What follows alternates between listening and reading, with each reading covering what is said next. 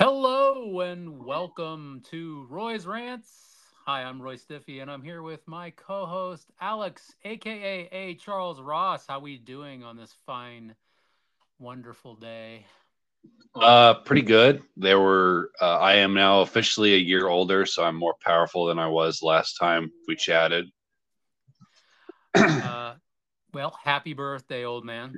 Um, I hope that the day went without incident. And I don't know if you hear that my stepdaughter just left, so if there's a bunch of rack in the background, sorry, listeners. We don't record in a professional studio. Sorry, it's amateur hour here. Yeah, Um, it's funny you say that. I live next to a military base. Like literally, it's about the gate is about a block from here. yeah. And they were doing demolition tests, and I didn't know. So about 9 a.m., I heard this large explosion, and it shook my apartment building. I was just like, "What the hell was that?" So I got on the Facebook a Fairborn Facebook not marketplace, the group for the town I live in, Uh-huh. and luckily I was able to confirm that it is just drill. So they stopped doing that around noon. So, um, but I feel sorry for the people that were just going about their day and don't do Facebook, and we're just like, what the hell was that? Well, I suppose if you live next to base, you should kind of be ready for things like that. Just like if True. you live next to an airport, you better be prepared to hear the jet go off or, places take, planes take off, stuff like that. But before we start today's show, a couple little topics. I did do a Roy's Rants roundup that I published last week where well it'll be last week when this publishes, in the future. Where I basically talked about a couple topics, but I did want to get your opinion on a few things. Yeah, Uh, because we've had a couple of trailers come out since the last time we talked. yeah, well, what's your take on the new Fantastic Four reveal? Uh, I don't know. I so the rest. So the with the Reed's the only one I'm like about. The other ones are actually great, even though I'm not familiar with the actors who play Ben and Johnny. Okay, so the guy who plays Johnny, he played the wacky guy Eddie in Stranger Things, and the guy Okay, who the guy who plays Ben Grimm, he plays the jerk cousin on the FX series The Bear. If you ever watch The Bear, he's kind of an obnoxious a hole, but I've seen him in a bunch of other projects too. The lady, she's been sorry, Sue Storm. I should have brought up the IMDb. I did talk about this in the last episode, she so I um, recognized her from Mission Impossible. She was in one or two of the movies. I liked her in yes. those, but you know, those three aren't like huge names. And I Yeah, think that's kind of my problem with Reed. I think Pedro Pascal was a choice of saying, well, we want to get someone who is not mega. Like we don't need a Vin Diesel or a Schwarzenegger type person here. We need someone who is pretty hot, pretty popular, but not like too popular that he's a household name. We're gonna make him a household name by the end of this. But the thing is, Pedro has been so like in people's faces so much that it feels very like bashing you over the head with the casting. I would have loved for them to have kept Krasinski, um, Yeah, me too. and just shave the beard. Like seriously. Yeah, well, I didn't mind the beard because it fit that version of the character. Well, I wanted Um, it to be 60s. 60s scientists don't have beards unless they're unless they're I'll accept Johnny Quest. yeah, Johnny Quest's dad, but for the most part when it comes to like 50, 60 scientists, they're usually very clean cut. So that's another thing with Pedro. I'm kind of like I just don't he just does not fill me with Reed Richards energy. yeah. I mean, I think he'll be better than Miles Teller just by showing up. um, and I mean, there's a lot of other reasons that Miles Teller was bad in that movie. I mean, hardly anyone was good in that one. And we'll have Yeah, to no, cover Fan Four Stick at some point. Um, yeah, we should definitely talk about that atrocity. But I think I think with this casting, I love the what really excites me though is the look. The look of the logo, the design of the Valentine's Day card screams 60s. I think they're doing what we all kind of hypothesized, that basically it's kind of like Captain America, the First Avenger. It's going to be a period piece, and they're going to get like stuck in time, and then they'll join the Marvel Universe proper later. Yeah, I think that's what they're going for. I'll be honest. yeah. I imagine they'll be stuck in the negative zone, like in Fan Four Stick, but better. Yeah, I was super hyped to see the Negative Zone in that movie, and they still ruined it. Yeah, but um, yeah. I mean, we'll see. I mean, obviously, I want it to be good. So, I mean, I wasn't crazy about Chris Evans playing Captain America at first, and he obviously proved everybody wrong. I Uh, still need to see a multiverse thing where he and Johnny run into each other, and it's him versus him. yeah, yeah, that was another thing that there's almost a part of me that wanted the cast from the Tim Story movies to get another shot. Um, that was another thing too that surprised me is that how old the cast is. Not they're old, but they're older than what I expected. They're all Johnny is the youngest one, and he's 30. Um, Well, I mean, to his credit, when he was in Stranger Things a couple years ago, or was it just 1 year ago? I can't even remember. He played like a late teen, early 20 something. So, he looks young enough. They're like, baby face. yeah, But I mean, but that's for people who grew up in the 80s and 90s. We need our high school kids to look like they're 30. That's how they look. 90210, baby. yep, yep. I mean, I hope it's good. I want it to be good. Yeah. So it I think the best Four movie we've gotten was Rise of the Silver Surfer. I like the Tim Story Fantastic Four movies. I have one of my best friends, may he rest in peace, but when he was alive, he hated the Tim Story movies so much that he actually started a letter campaign harassing Tim Story. And I was just like, Ryan, bro, you need to calm down. Those movies aren't that bad. He's like, they're not like my Fantastic Four. I'm like, I'm gonna tell you right now, that was probably the closest you were getting to Fantastic Four at this point. And then he saw Fan Four Stick, and he walked up to me and he's like, Roy, I just want to say I'm sorry. You were right. I owe Tim Story an apology. Oh, right. But there were some other trailers, other promotional things. Wolverine. Oh, sorry, Deadpool and Wolverine, not Wolverine and Deadpool. But that'd be funny if they did some ads like that. Um, what did you think of that little teaser? I thought it was great. I'm very excited. I'm glad they didn't reveal like a lot. Unfortunately, there's been a lot of set photos that have been floating around, but Uh-huh.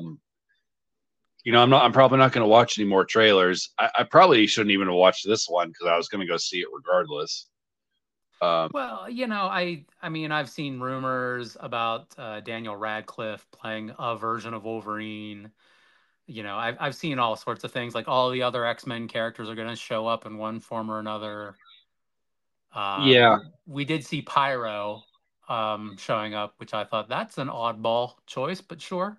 right. Yeah, I was like, where do I saw him and I was like, who the hell is that? I recognize him from somewhere, and then it clicked. I was like, oh, he's just like 20 years older than the last time I Yeah, saw him. yeah. So I'd like to see like Sean Ashmore in there. That'd be great. Yeah, A little um, Iceman Pyro thing would be funny. yeah. I think it's going to be a wild ride. I'm sure the plot will make no sense.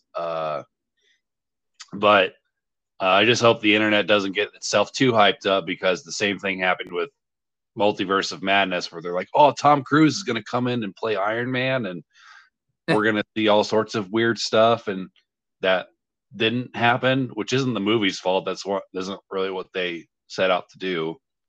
Well, I think one of the biggest complaints of Multiverse of Madness, and I like the movie, I do. It's one of the darker, more like it's funny, but it's also like Sam Raimi doing a horror film in the Marvel universe.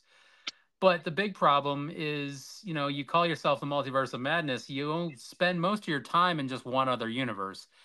They should have done some more universe hopping for something like that, not just that one scene where Doctor Strange and America Chavez, is that her name? I think. Yeah. Is just tripping through, like like a 2 minute sequence where they're like bam, bam, bam, bam, bam, and then they run into Bruce Bruce Campbell. Um, I wanted a little bit more meat on that with the multiverse aspect. Yeah. I think that Marvel was probably like, well, we already did What If on Disney Plus. People are okay with us just doing this other thing, and I'm like, no. I think Disney's arrogance is that they assume that everybody just watches the Disney Plus shows. And that's not always the case with a lot of people. A lot of people are like, listen, if you don't put it out on physical media, like certain someone I know, it's not going to happen because I'm not subscribing to everything. And I get that. I totally get that. But I will say this, I have yet to finish Captain Marvel on Disney Plus, and yet I watched the Marvels the other day, and I found that movie to be fantastic. Absolutely loved it, and it was a shame that it underperformed. I'm one of those people that I don't go to the movie. I know I've said this a million times. I don't go to the movie theater alone, and so when my wife says I have no interest in seeing a movie, I'm like, well, I guess I'll wait for digital or whatever.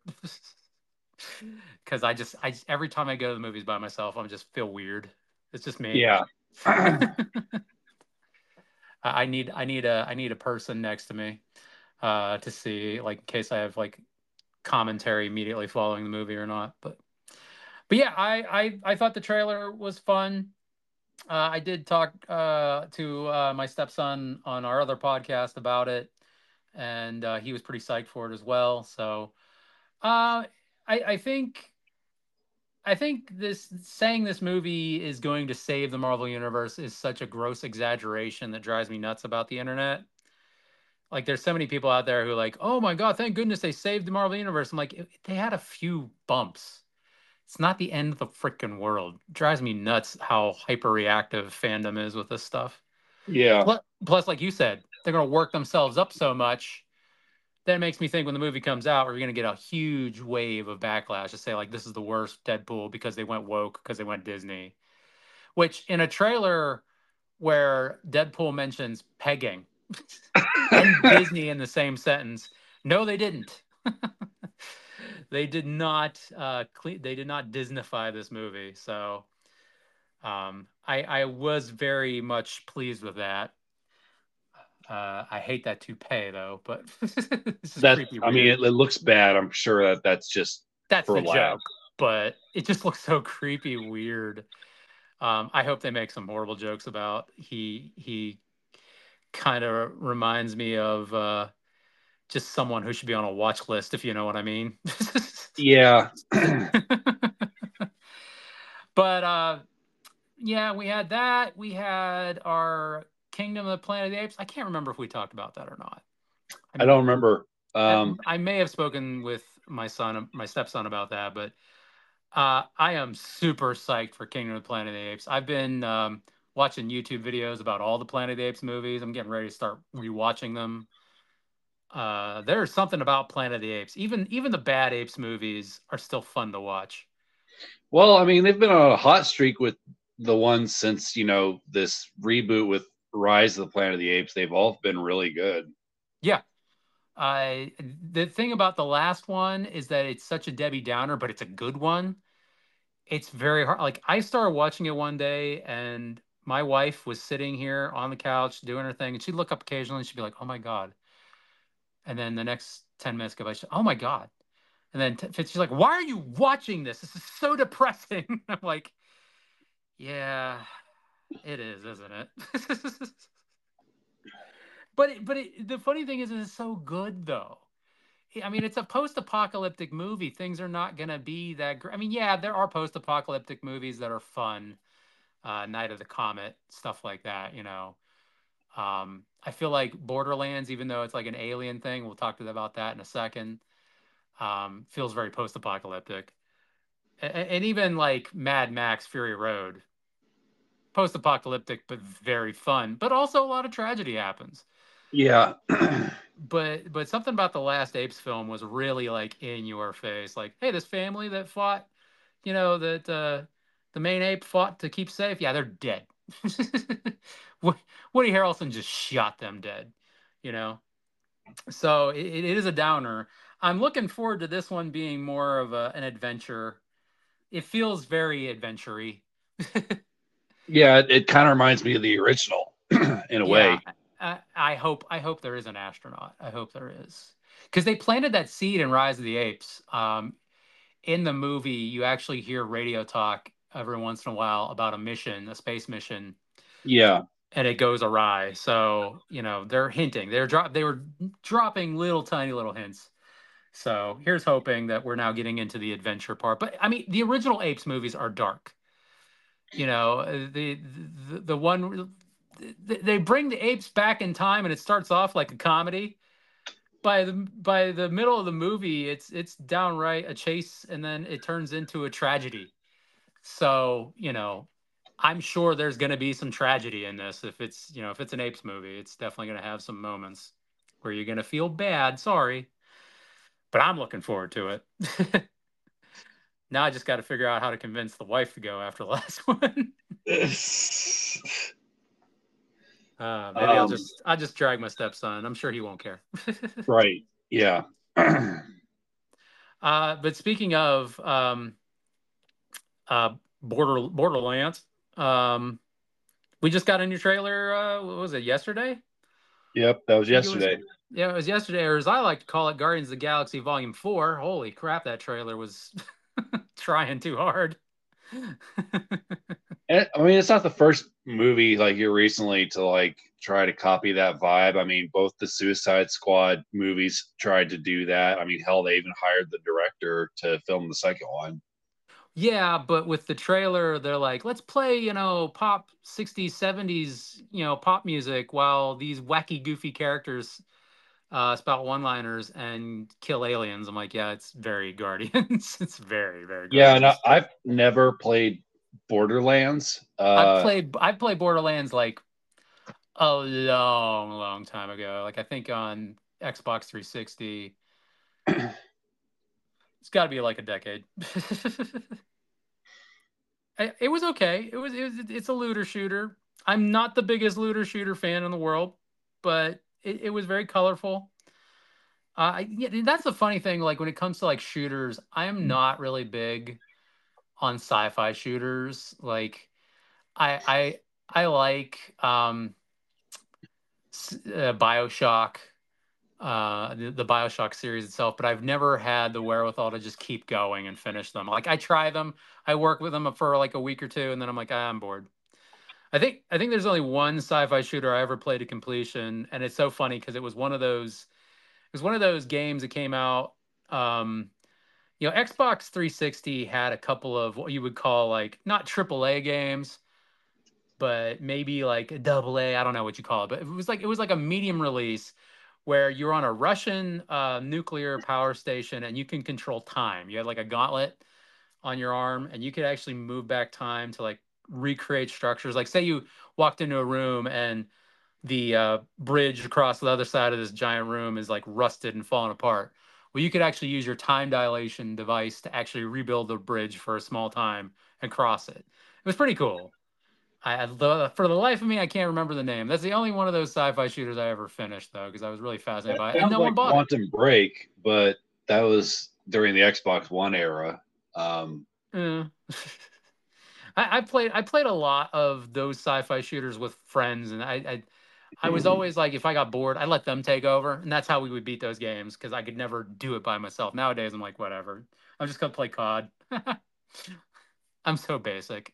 Yeah, it seems like it's a movie that's meant to attract, weirdly enough, maybe people that aren't fans of the game. Like it's trying to like stay somewhere in the middle. Like, hey, we need to attract a new audience, so they can one buy tickets for the movie, and then when they're done, go buy the game. Yeah, Uh, I mean that's definitely. We'll talk about go buy the game here in a second, because there's some news about Gearbox, um, but the aspect of making a movie wide release for a general audience always puts a sour taste in the fan's mouth. Yeah. Every time a fan sees that sort of stuff, they're like, "Why did you change this? Why did you change that?" It's like, yeah, because we're trying to appeal to a wide audience. You end up getting films that are like hated on by the fan base, but actually do fairly well in the box office. But then you'll never see a sequel because the people who make them are like terrified that if they make the sequel, then the bitching from the mega fans will affect the other fans. The other fans won't want to see it. Uh, Yeah. I had no idea about Kate Blanchett's character. And I was like, man, she's hot. And then I was like, looking at the comments, and I was like, oh, I guess her character in the game is like in her 20s, and Kate Blanchett's 50. yeah, Uh, it's isn't it so funny about Kate Blanchett?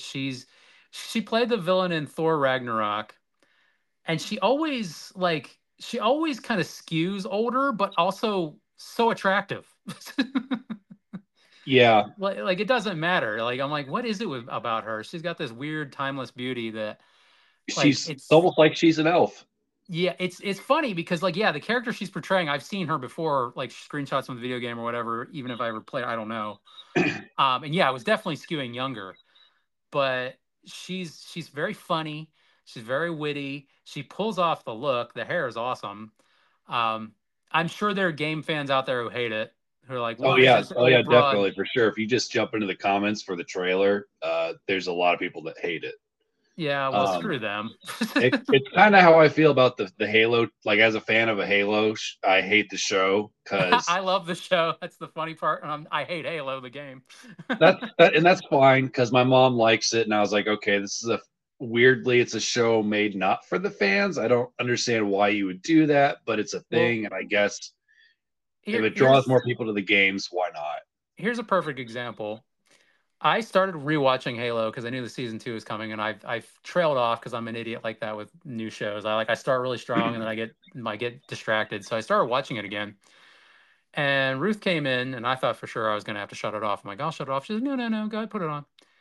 And she starts to ask me questions like, who's that? Why is that going on? Like she was intrigued. And by the end of the episode, she goes, you know what? I usually crap on all your suggestions for TV shows, but I kind of want to watch more.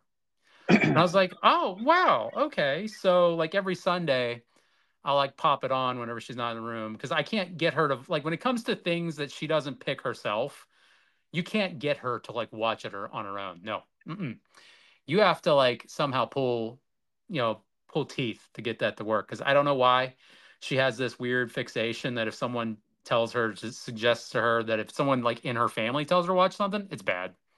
If a stranger told her to watch Halo, she would have been already finished with the thing. But me telling her she won't do it. And I tell her this. I point this out there. I'm like, you always do this. I said every time I suggest something to you, you're like, nah, I don't want to watch it. And she never replies. She never like defends herself. She never like says like, I don't do that. Um, so it's like she knows. She knows she does it. It's like she can't help herself. So getting her to watch Halo was kind of amazing. But the funny thing, like this trailer for Borderlands looks fun. I want to see it. It's also got Jamie Lee Curtis as another character, and Jack Black as the voice of the little clanker dude, whatever the hell his name is. um, and for some weird reason, oh, what's his name? Shorty. Kevin Hart. Kevin Hart is Star Lord in this, obviously, um, but not as funny. He's trying to play the straight man. That's kind of weird. I Uh, don't know. He just seems like the same character he always plays. Go back and rewatch the trailer. He's kind of subdued, except for like the scene with the pea gully or whatever that was. Yeah, I guess we'll Um, see once the movie comes out. yeah, and it's kind of clear that young character is your Rocket Raccoon group kind of merged into one thing. Yeah, but it kind of reminded me of Tank Girl. To be honest, I was like, man, this kind of makes me want them to do another Tank Girl movie with Lori Petty. Lori Petty was on TikTok the other day, and she was talking about like loved all the Tank Girl fans, and I was like, yes. I was like, we need another one, and I followed her immediately. I'm like, I didn't know you were on TikTok. So I would love to see a new Tank Girl where she plays like I don't know a wise but crazy, you know, person who passes the torch kind of vibe. That'd be kind of fun. Oh hell, they don't even need to do that. They just have her be the main character. You want Tank Girl post menopause? I mean, I'm sorry. I know that sounds sexist, or age cis, I should say. I just kind of feel like the vibe of Tank Girl is like she's in her 20s and a little crazy. But we just talked about Kate Blanchett playing a 20-year-old. So who you know what? Within 5 seconds, shut up, Roy. You're wrong. There you go. Tank Girl with Lori Petty. Bring it back. I'm sorry, Lori. I had a stupid moment. I had a Hollywood moment. Please forgive. I think our final trailer we got to talk about is X-Men '97. X-Men 97. And again, like I did talk about this in the roundup, and I had some opinions. And but I wanted to ask you what your opinion was on that. Uh, I what do I say about this? You go ahead. You go ahead. I thought it looked good. It feels kind of unnecessary. I don't even really remember how the original show ended, if it was a cliffhanger or not. Um, so I I don't got to know. rewatch the ending too, because by the time they got to 96, I was already graduated, going on to art school. I did not have access to regular TV. Like the place I lived, um, you had to have cable, and we were all poor art students. We couldn't afford cable. That was crazy. So I did not watch the final season. I know I would catch glimpses of it, and the animation was like such garbage. I was like, nah, I don't want to watch this. Yeah, it Um, is janky '90s animation, which was easily hidden on a CRT TV. yeah, but the thing about this trailer, I don't like the animation in this because it's too clean and nice. You know what I mean?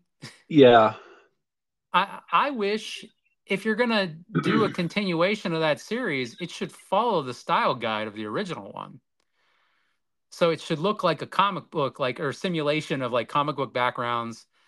Um, I want it to be stilted. I know we have the technology to do it. You know what I mean? It's not like they couldn't do it. right. But the problem is, people would then bitch. They'd be like, "Why does this look like it's 30 years old?" Because well, the thing is like you look at something like Master Universe Revelation and Revolution. That wasn't the assignment. Like I know Kevin Smith in an interview said it was a continuation of Filmation, but that's not what he really planned on doing. And I knew from the get go that was bullshit. Like because it wasn't in like it wasn't called Master Universe Filmation Continues or anything like that. Um, so I knew it was going to be updated, and I love it. It's gorgeous looking. This is called X-Men 97. Like this is supposed to be a callback to that original style.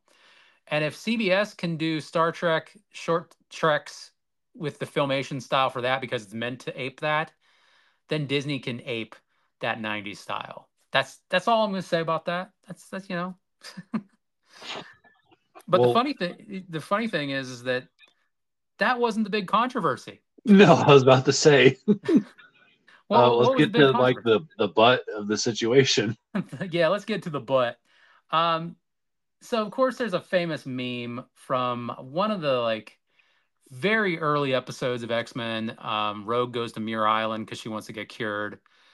And it turns out the cure is not a cure. It is a way to make horsemen for Apocalypse. And so Rogue and Apocalypse have like a little meetup like towards the end of the episode. And she's on the ground. She's been knocked down a bit. And boy, did they draw a booty on that. And that has been memed to death because in that the Jim Lee era of X-Men, every costume was so skin tight that you can see every crack and crevice on every human being's body. Yeah, but the Um, thing is, that's the only time she has that big of a butt. Like you watch the show, even just one episode with her in it, and she just has like a normal size, what I would consider a normal size butt. It's not. It's well, just curvy for that one scene. but she's depicted in most comic books back then as very curvaceous. Yeah, you're not Um, wrong. so yeah, so this meme's been going around. It's in the head of all the comic book nerds forever. Had that meme not gone around, I don't think people would be flipping out. But since that's everywhere, there's a scene in the trailer where you get to see Rogue from behind, and she has a normal human butt. It's Captain Marvel all over again. Buttgate. God damn it. Right. So why does Spider-Man have a better looking butt than Captain Marvel? Why are you looking at Spider-Man's butt? Yeah, what the hell? Why does it matter? Like, why do you care? Like, but sorry for saying but. So yeah, people flipped out about the butt, and I I think people need to understand that yes, it is a different art style. So the proportions on the characters are a little bit more realistic. If I don't know if you noticed that, I noticed that. I'm like, okay, these things are a little less hugely comic booky proportion on these characters. Cyclops is toned, but he's not like muscles on muscles. Yeah. Um, they did some other changes. There are a lot of people who are losing their mind on the voice changes because what Well, some of the happened, actors are dead. some of the actors are dead, guys. Like Magneto's dead. Okay. The actor who played him, may he rest in peace. He passed away, I think like a decade ago or so, or maybe only 5 years, but whatever. He's been gone. Cyclops, the man who voiced Cyclops, the guy that got to voice Cyclops, he's damn good. Dude, Because he was like to me my X-Men. I was yeah, like, I thought the old at the I yeah, was he's confused. I was like, I thought the actor was dead, but he sounds yeah, so much like him. yeah. No, they hired a good one on that one. The funny thing is like Wolverine. I think that's the same actor, but he's aged so much that his voice isn't the same. You know what I mean? Right, which isn't his fault. It's not his fault, but people are like, "Oh, it's wrong." I'm like, it's the same guy. There are certain characters like Jubilee, the actress who voiced Jubilee. She stepped down on purpose because she was she played every young Asian girl in the '90s. Like she was Claire Redfield in Resident Evil 2. She was like, so if it was a Japanese project, they ported it over America. She's get this girl to play her. And she did a great job, but they wanted to have an Asian American actress to play Jubilee. Um, and the funny thing is, like Jubilee herself is not really like in the original '90s. They don't really call her Jubilation Lee all the time. Her Asian ancestry is not like thrown in your face or anything. Um, so that like even dumb kids like me didn't realize she was Asian, even though her last name's Lee. Dumbass. What do I know? I'm a stupid kid. Um, but yeah, so they changed that, and there's a couple actors who voiced other characters. I think Jean Grey, the actress who voiced Jean Grey, is now voicing someone else. The actor who played Morph is playing someone else. That leads us to our next controversy. Oh my God, Morph! Can you believe that a character that can change shape from man to woman might be polyamor, or or he might be non-binary and not really, and kind of fluid about things and not really care? Was Morph in the original show? Yes, Morph was in the pilot. He was basically, you know how they say they fridge a character? Yeah. Yeah, he was there for the X-Men to be pissed off at the Sentinels because he gets Okay. killed. I don't Uh, remember that. I guess I must have not it's seen the premiere episode. oh my God, it's the pilot. It's the whole thing. Like Wolverine gets Well, so mad at Cyclops for abandoning him. you got He to remember, I watched this on Fox Kids, so like the show was like aired out of order sometimes Oh yeah, once they do for reruns, they rerun. were like, Yeah. yeah, I got you. Um, so yeah, Morph is a character who died in the first season, but is Uh huh. revealed. Spoiler alert: he's alive by the second season and a bad guy because Mr. Sinister brings him back to life and makes him controls him and stuff. So there's an evil Morph. Um, yeah, there's a great scene where when they think he's dead and Wolverine's so pissed off at Cyclops because Cyclops tells him to retreat. So when they get back to the mansion, Wolverine, in a fit of rage, rips the top off of Scott's car. And when Jean Grey sees him, he gets ready to take off. He's like, "Tell Scott I made him a convertible." I love it. It's so great. Like yeah, like when they get off the X Jet, Wolverine punches Scott right in the gut for leaving Morph, and he's like, "Next time I use the claws." I'm like, "Damn, kid show." Um, the first season, like I told a friend of mine on Twitter because they're like, "I've never seen the X Men." I'm like, "Do yourself a favor, watch the first season. The first season is like really tight." Really good characterization. Yeah, the animation's crude because it's the 90s, but it's not too convoluted. It has a nice everybody banding together at the end to stop the bad guys, to stop the Sentinels in the final, arc of that season. It has a nice cliffhanger, gets you excited for more, and great characterization in it. So Yeah. highly recommend. Yeah, the first episode where my Magneto appears, at least that's Uh-huh. the context I remember it in, The was great. missiles, he's setting off the missiles, if I remember right. Yeah. Yeah. They really did get the characterizations like top notch on that. I actually follow the animation director on Twitter as well. I always love reading his like ideas behind what he was trying to do every season and things. So, um, but yeah, so everybody was like pissed off about Morph's gender identity, and I'm like, it's a character who can change shape. He of all people, he or she, whatever you want to call them, they would probably eventually be like, I don't know what I am anymore. I've changed shape so much. I'm just kind of whatever. So recently, Mystique has been, I think, I think they revealed that she is both the mother and the father of Nightcrawler, or she's the father of Nightcrawler, How the hell does and that happen? because she can turn into a man. And Destiny So, is the mother, I think. I think that's what they said. They, okay. I think whatever the writing team, they're like saying that Azazel, this red demon guy, who in the comic books is a demon, Uh-huh. fathered Nightcrawler with Mystique, just seemed a little ick. Which is funny because then having her change gender, I'm like, yeah, and you're not going to alienate some audience either. I'm not. I don't care. I love the weirdness of X-Men. I Like, thought maybe you were implying that she turned into a man and then did the thing and then turned back into a woman and like injected herself that oh, with the stuff. I thought that's I, what you I were mean, implying. I was like, that's bizarre. That's I something. I don't think that's what happened. I'm pretty sure it's the way I told it. But now you're planting that in my head, and I'm like, wait, am I getting that wrong? I mean, there are species out there that self-impregnate. It Right. I mean, happens. like So Godzilla 97. yeah, there you go. But Godzilla 97. It's It's a lot 98, of man. fish. It's a lot of fish. Screw you, Matthew Broderick. Yeah, I feel like that movie we bring that movie up almost every other episode somehow. I can't stand Matthew Broderick for that one. The accidental deaths on the car and over in Ireland or whatever, that I can forgive, but Godzilla 98, jeez. Anyway, it went dark again.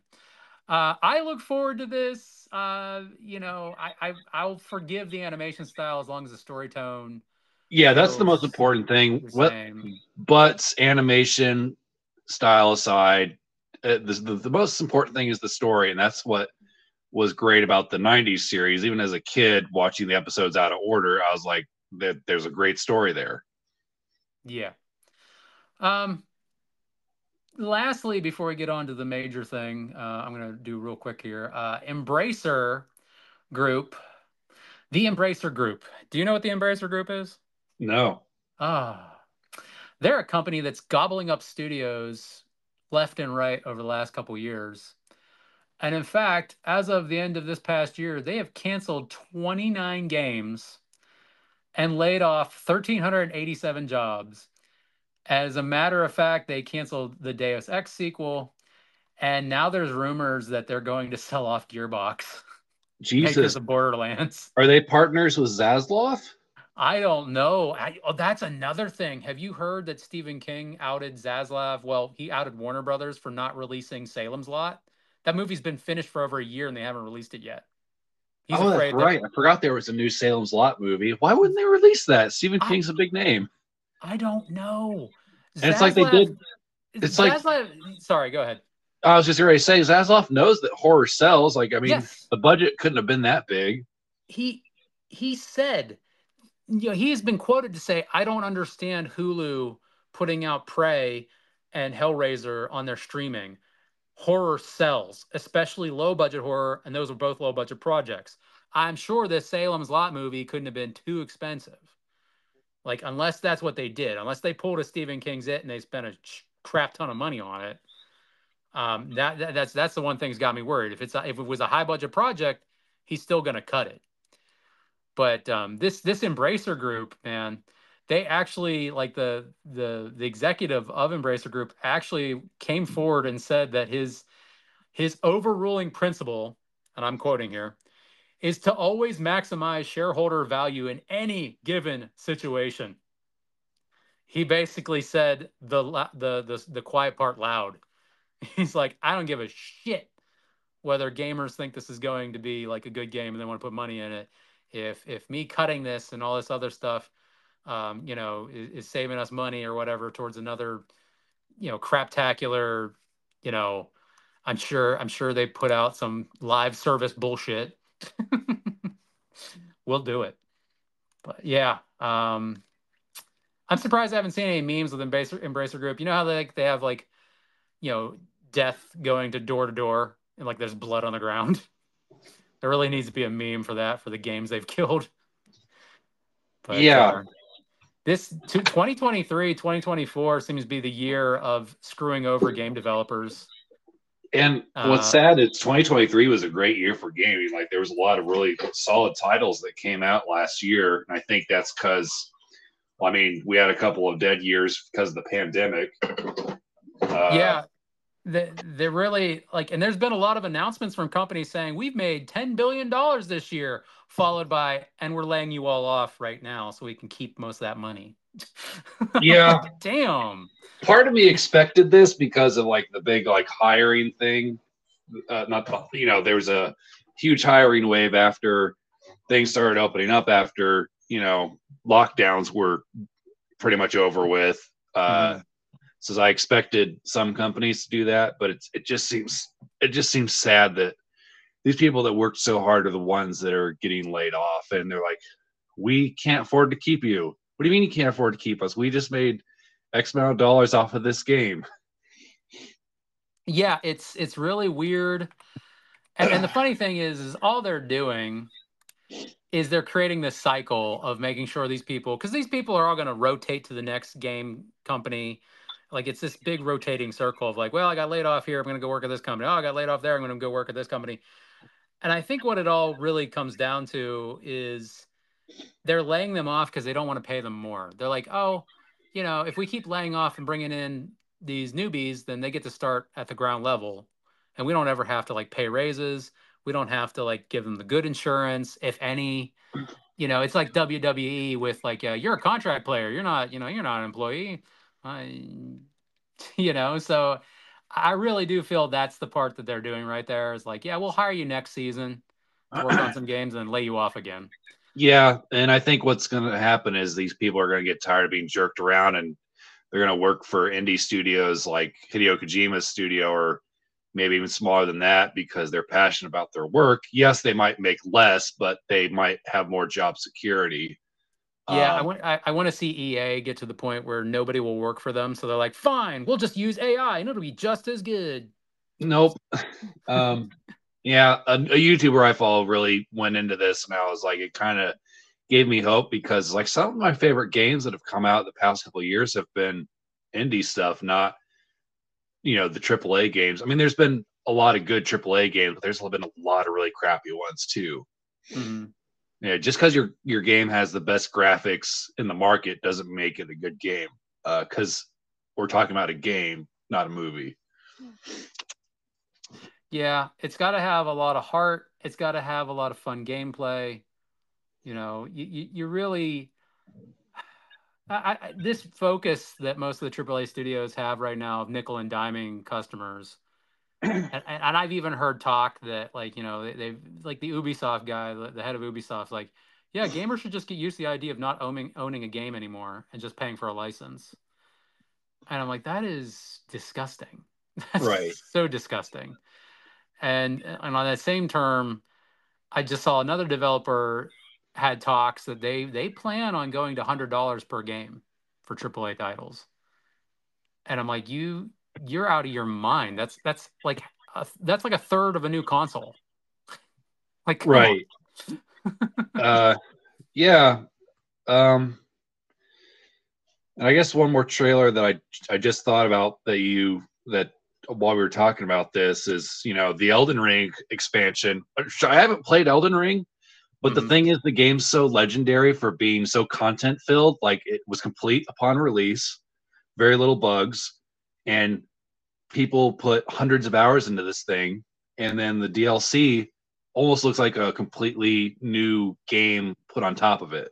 Yeah, I just heard about that. Like, most DLCs, you got like two bosses, some extra content, some skins or whatever. The trailer they put out apparently had like tons of bosses, Yeah, almost like it's it's a like whole a whole separate new game. game. Yeah, so that's pretty fun. But So good for From Software for being one of the good ones. yeah, maybe I should check it out one of these days. I'm trying right now to get back into Final Fantasy VII and Grand Theft Auto 5. So those are my two games that I piddle around with right now. But all right, we've been BSing for 45 minutes, and we got to get into the meat of this show. But you know what? Don't you hate it when some mother truckers try to ice skate uphill? Isn't that the worst? It is. And I somehow forgot about that line when I was rewatching the movie. Oh, I love it. It I is haven't like seen my the Blade favorite. trilogy since I graduated high school, so it's been about 13 years. I rewatch these movies probably once a year, if not twice. Um, so unfortunately, right now, you can't watch them on any streaming platform. My physical copies are right now in storage facility, and I'll be damned if I'm going to spend $15 for a digital license just to have like Zaslav or get into a fight with Disney and then yank it from existence, which right now it's not on anything, so I don't know what's going on there. It was produced by New Line Cinema, so that does fall under the Warner Brothers umbrella. They were on Netflix like last year, and then I think they were on Max for a hot second as well. So don't know, but if you don't know what Blade is, gang, Blade is a Marvel Comics character, really hot in the '70s, featured in Tomb of Dracula.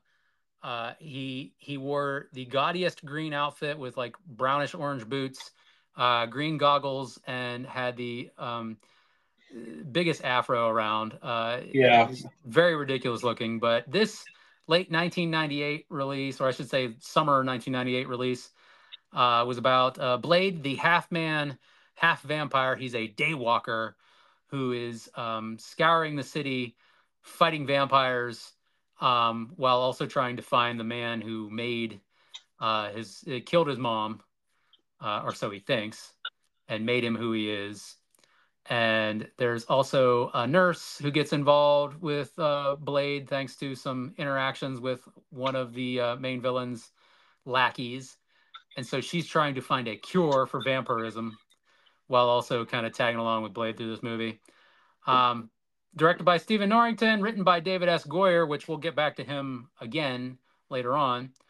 It stars Wesley Snipes, Stephen Dorff, and Chris Christopherson. We love Chris Christopherson. Um, so I pretty much explained the story of Blade. Give me your thoughts on Blade, the first Well, movie. first thing I noticed was this is supposed to be New York, right? Where the setting. I mean, it is like the thing about the universe of Blade, they're very nondescript about where they are. I always associate Blade with New York because he was in Well, the Spider-Man animated series, which is in New York. So I just assume he yes. operates in New York. Yeah, it's like it's supposed to be inner city. You think it's New York, but it feels very Canada. At least in my opinion, or Eastern Bloc when you get to part Yeah, two. there is a slight Western feel to it because there are there's newspapers instead of tumbleweeds that blow through the streets, and I was just like, Jesus Christ, did '90s New York have a litter problem? I mean, they Well, probably always had that problem, but yeah, I guess. I think like the vibe is supposed to like like we know Gotham City is technically New York. I know they made it like Chicago in modern times, but let's face facts. Um, and like Metropolis, well, Metropolis is kind of like Manhattan. So yeah, Gotham City is like New York City, and whatever. um, But uh, this is a very vague looking location, but I love the style and look of it. Like Stephen Norrington made a very cold blue metallic kind of look. And this is a look that gets aped in a lot of early 2000 movies, but I feel like Yeah, it was definitely at the time very new and fresh looking. Wesley Snipes is just perfect for Blade. Like I don't know how to like he took a character that comic book version Blade is so dorky and made him so damn cool. it's because he's so reserved. Like he says, he has very little lines throughout all three of the movies, frankly, except he has more lines in two. He gets to stretch his muscles a little bit more, but both figuratively and literally. But I agree 100%. I was just like, that's Blade. He gets the character, and obviously the writers and the directors did too. And the movie has a really terrific opening with the nightclub scene. Oh Um, God, such a that if you want to do a proof of concept for a horror action movie, that had to be it. Like this will sell. right. And I like that it introduced it. There's a sly way that they introduce our main villain because this human that's going to the club with this girl that he doesn't know is a vampire. They're like walking through the club, and it's kind of slow motion. And then the camera freezes on this just seemingly random guy that we don't know is the main villain of the film, and that kind of sets up like what the main sort of thing is with his character is that he has these nightclubs, and the older vampires are like, you're exposing us too much, and that's kind of what leads to Frost sort of trying to take over. Yeah, I think Steven Dorff, um, he's an okay villain. He's kind of a d bag, and he drops the f bomb like way too much. Like it's like it's every other word. And I'm like, I get it. It's a rated R film. I get it. But as far as like villains go, he's fun. I love the moments where like the one cop who is familiar like comes running to him. And he's like, "Oh, Blade's on the way and everything." And Deacon Frost is like, "Yeah, yeah, yeah." And and the other lady vampire is like, "Yeah, and you let him here, huh? Like you're on the wrong." She's like, "No, no." He starts calling her calling her a bitch and stuff, and then Stephen Dorff's character Deacon Frost kind of like acts all calm and casual, and just suddenly like lunges at him and just starts eating him in front of the other partygoers. And the partygoers, some of them are human. They're like, "Oh my God, that's so great." Yeah. Fun fact: the little vampire toy that they focus on in that scene is actually from the Spider-Man like animated series, Morbius and Blade toy set. Oh, really? Yeah, when Toy Biz was making the Spider-Man the animated series toys, which probably would have been in like those toys would have been in production when this was filming. They had little vampire bat accessories to come with them. So, but yeah, he's a great villain. Udo Kier as the old vampire. I love Udo, and he's always like the vampire. Like he did not want to be in this film at first. He's like, I don't want to be typecast. I'm always the vampire. It's like, yeah, because look at you. Come on, man. I'm pretty Yeah. sure you are a vampire. Yeah. It the film felt refreshing because it feels very of its time, but at the same time, that also kind of makes it timeless, if that makes sense. Because this was the first good Marvel movie ever. Yeah, Like, this got the ball rolling.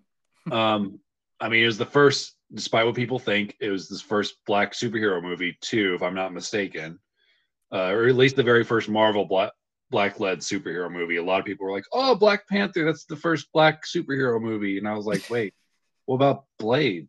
Well, I would say Steel and Meteor Man, and there's a couple others, but those were like, Steel is Steel, and you know, Catwoman is Catwoman, and Yeah. All right. So although so Catwoman came later, didn't it? Yeah, so yeah. Blade does So predate that. But first Marvel movie led by a black lead would be yes, accurate. and Wesley was supposed to be Black Panther early Right. on in the '90s, but that got put on hold. I think Blade is better for him because how do I say this without sounding like really mean? Uh, he does a better job of acting when he's not talking, if that makes sense. Like he has a presence about him that just says, "Don't Yeah. fuck with me." Yeah, I couldn't see him pulling off an African accent. Like Yeah, I just don't yeah, think that would work. I think we got what we got and it was good. Um, and you're right. He plays the silent hero much better. Um, not that he can't talk. I mean, I love Demolition Man. He is great right. as Yeah, Simon he fits Phoenix. that zany role. It's just it's hard for me to picture him somebody that could potentially be the leader of an entire nation. Yeah. Um, and you know this movie has a very fresh take, a very fresh look. The director Stephen Norrington, um, he actually comes from Henson. He used to work with like design and he used to play characters on like stuff like he played Gump in Return to Oz. He also, you know, was in Death Machine, another fun 90s low budget film. But yeah, he's got a really cool look. And I'll say this, as doofy as League of Extraordinary Gentlemen is, and I think that's where his directing, you know, I think his directing credits got kind of, you know, yeah, he's directed 4 films. Let's see here. Um, yeah, that was his last directorial Oh thing. boy, So I forgot he directed that movie. yeah, it's fun. It's kind of it's silly compared to the actual like reading material. Like if you've read League of Extraordinary Gentlemen, it's like nothing like it. But I still enjoy it. But it's definitely a misstep, and I feel bad that he hasn't done any more directorial because Blade was phenomenal. Um, but yeah, it's got great scenes like the bloodbath dance. It's got this, you know, this kind of crucifixion scene for him at the end where, you know, they drain his blood to pull out the blood god. Now, of course, it's a 90s movie and the CG is kind of in some Yeah, of the scenes. the ending fight scene with Frost is kind of bad. Yeah. Him fighting like all the goons and stuff is great and exciting, but Yeah. once Frost gets his powers, it's not that great. Yeah, because they do the speedy camera thing. I'm like, ooh, speedy camera. Wow. Kind of lame. But yeah, he does blow up in a cool fashion at least. But uh overall, really good film. It has this great ending. Well, we forgot to talk about one major component, Whistler. Now, Chris Christopherson, I love Chris Christopherson, grizzled country singer, love him. Whistler was not a Marvel Comics character. He was created for this movie, and when Marvel heard about New Line doing this, they said, "Oh, that's really cool. We're going to have Blade in Spider-Man the Animated Series." And so they had Blade introduced in Spider-Man the Animated Series, and they included Whistler. So I I think remember that. yeah, Whistler. Let's see if they even. I think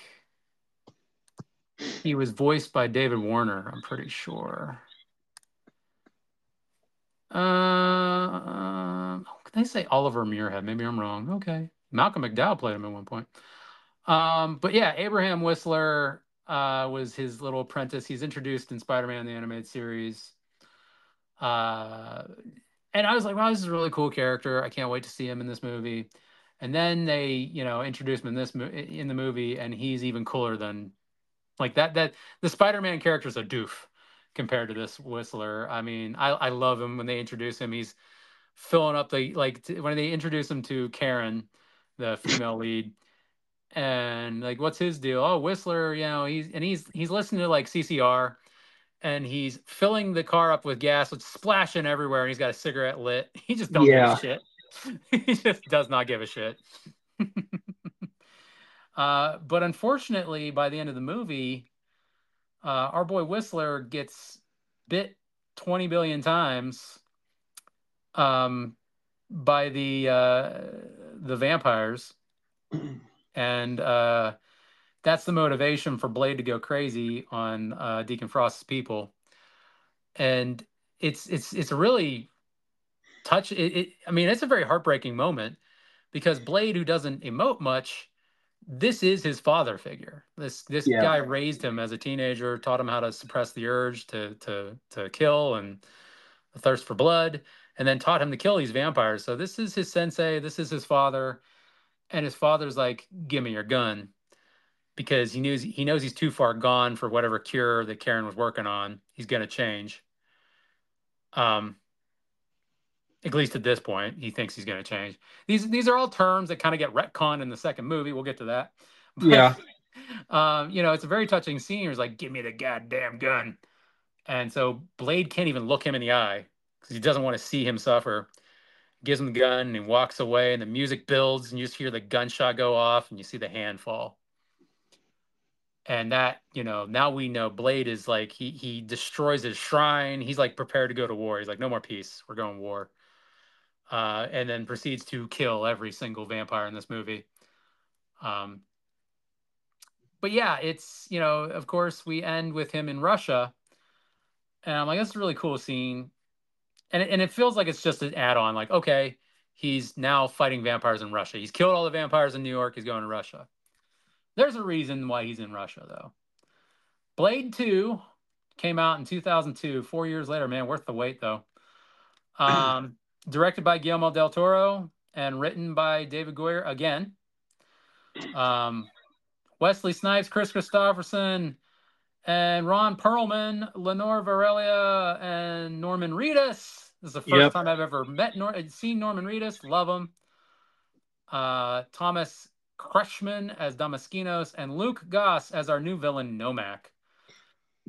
This movie, we went from grays and blues and very steel looking to rich blues, reds, yellows. Like, it's so bizarre, the tonal shift. And when it first came out, I didn't like that. I didn't care for it. I was like, I want it to look like the first movie. Why does it look so damn different? But now, like, knowing Guillermo del Toro and the types of movies that he's made, I love it. I love This is one of the best. This is one of those movies where you look at like Alien, and Alien's great, but Aliens is like times 100, and it's just so much better. Yeah. Um, Blade basically is he's in Eastern Europe. He's in the Eastern Bloc, not just for S's and G's, but he's going after Whistler. They do this very I don't want to say inspired by Shaft music montage in the beginning of the movie, but it is very much Shaft, um, where it's like jazzy, bluesy, but like also comic booky. And he's telling the story about how Whistler did not die in the last movie. He, in fact, had been turned, and Blade's going to find him. And if he can't cure him, he's going to kill him because that's who Yeah. Blade is. No vampire left unscathed. And there's a great this whole thing where Blade goes after all these Eastern European vampires. Well, before we get to that, we got to talk about the blood bank. The blood bank. You know how, like, when you're in inner city and you just want to donate blood, and the blood bank is being run by SS troopers from Germany in 1942. Yeah. That's common, right? Maybe it's because it's the Eastern European vibe that they're like, this is how we look. Yeah. Uh, but the Nomak character goes in, and he's all like scared. He's like, "Oh, please don't hurt me." And they pull out these Freddy Krueger glove with thing, which I'm fairly certain, because New Line Cinema made these movies, that's just a nod to Freddy. Because I'm like, that's just so obvious. Um, but they try to pump all the blood out of Jared, and it turns out like he's a super vampire. He has these weird, very I can I say, yeah, vagina looking faces. I love Guillermo because he's like, you know what? I need more genitalia in my monsters. Yeah. Everything's genitalia. Giger would be proud. Um, so yeah, they have these super vampires now that are attacking other vampires. And I love that. I love it's. it is kind of cool. Like I know it's very stereotypical of a movie, be like, oh, you thought the bad guys were bad in the last film, now we got bigger bad guys. But it's a But sequel. I like that though. It's like now Blade has to team up with the very people he used to hunt, and it's this uneasy alliance, like the enemy of my enemy is my friend type of thing. Yeah. Yeah, and it's pretty much the vibe of the movie. Blade has to go hunt these uber vampires with a group of vampires called the Blood Pack. Um, because of this head vampire, this even more bigger evil vampire than the vampire coven from the first movie. Because they're all dead from the first movie. They got sacrificed to the blood god. But turns out there's way more vampires out there. There's like even more cultures of vampires. And the Eastern European vampires don't mind having raves. I guess the Eastern European vampires would have looked at Deacon Frost and be like, "Why are you giving him trouble? We have big Right. vampire parties. What's the problem?" But so Blade has to uneasily work with Ron Perlman. Ah, God, I love Ron Perlman. Everything he's in is awesome, and all these other little weirdo vampires, including Donnie Yen. Ah, I love Donnie Yen. He's the best. Um, he plays one of the. I think he plays, yeah, Snowman. He's probably the one vampire that I'm like, I wish they wouldn't kill him. I wish he wouldn't die because he has like every time Donnie Yen shows up, you're like, respect, man, respect. I love you. I don't even know you, but yeah, this is just like Alien because the Blood Pack is like the Marines. Every one of these characters have like custom uniforms. They all have different personalities. They come off as really funny and also like villainous, but like memorable. You got Yeah, and Blade has a new love interest, and this movie, at least unless you caught something I didn't, doesn't really say what happens to Karen from the first movie. No, it doesn't. Like I said, this movie kind of retcons some things. Like number one, you think Whistler's dead by the end of the movie, kills himself. Yeah, I don't Um, mind them bringing back Whistler because I right. fucking love Whistler. I love Whistler, and we get to the third movie, I'll have a major complaint. Um, Yeah, but they they they have Scud, played by Norman Reedus, give new toys to Blade, and he's like, "Oh, this is EDTA. It's a blood coagulant," and he's teaching Blade this, and I'm like, Blade knows. That is how Blade killed the main bad guy in the last movie. Where's Karen? like, right. like, why isn't she helping him here? Why are you helping him? I Is mean, she is she helping other vampire hunters? Because by the time we get to Blade 3, we learn there's like a network, but which doesn't surprise you. I mean, even though they don't really set that up in the first two movies, there kind of has to be. Well, yeah. I guess they do kind of set it up in the first movie because Blade has a couple of shops he goes to pick up supplies, so there has to be a network. Yeah. I would have liked Karen to at least come back in something, either in this one or the third one, even though I'd hate to go for the third one because obviously they'd kill her. But yeah, so there's things that they kind of like skirt over and just kind of brush off. Like, I don't know if that's Guillermo's way of like, yeah, maybe you didn't see the first movie, so we'll just kind of like do this. Right. Um, but they have like really great fun character moments with all of these blood pack people. So it kind of like when they get picked off, and I get it, it's a horror film, it's aliens, all the Marines end up getting killed, right? So, but it sucks. But they do die gloriously, like by these like disgusting uber vamps, reapers, the reaper strain. There's a fun autopsy scene, which is a lot of character building moment, where they're like, the Nisa, the new vampire love interest, Yeah. tells Scud to like hold his jaw open on this vampire thing. He's like, I don't want to touch it, and Blade's like, sissy. um, and yeah, there's like this real contention between Scud and Whistler because Whistler was a vampire. They give him the cure, which I'm like, okay, we gave him the cure, but we in the last movie, he shot himself because the cure wasn't going to be enough. But okay, whatever. But he's back, so there's this whole theme throughout the movie of like, can you trust Whistler? He seems to be like not helpful in certain situations.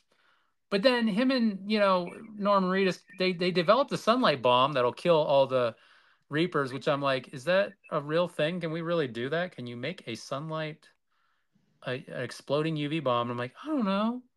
They had that NFT party this past summer that blinded people with their UV lamps. So maybe there's a thing to that. Yeah, So, um, but yeah, it's got a lot of fun, fast paced action.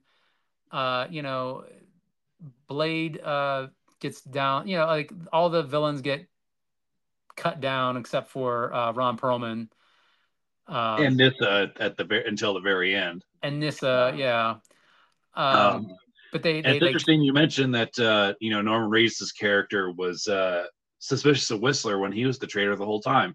yeah. There's a great scene, and Guillermo del Toro did this on purpose, where we're wondering what Whistler's allegiances are, um, and Whistler, is talking to Blade, and he's like, "You're getting really cozy with that little vampire filly over there. We got to kill her ass, right?"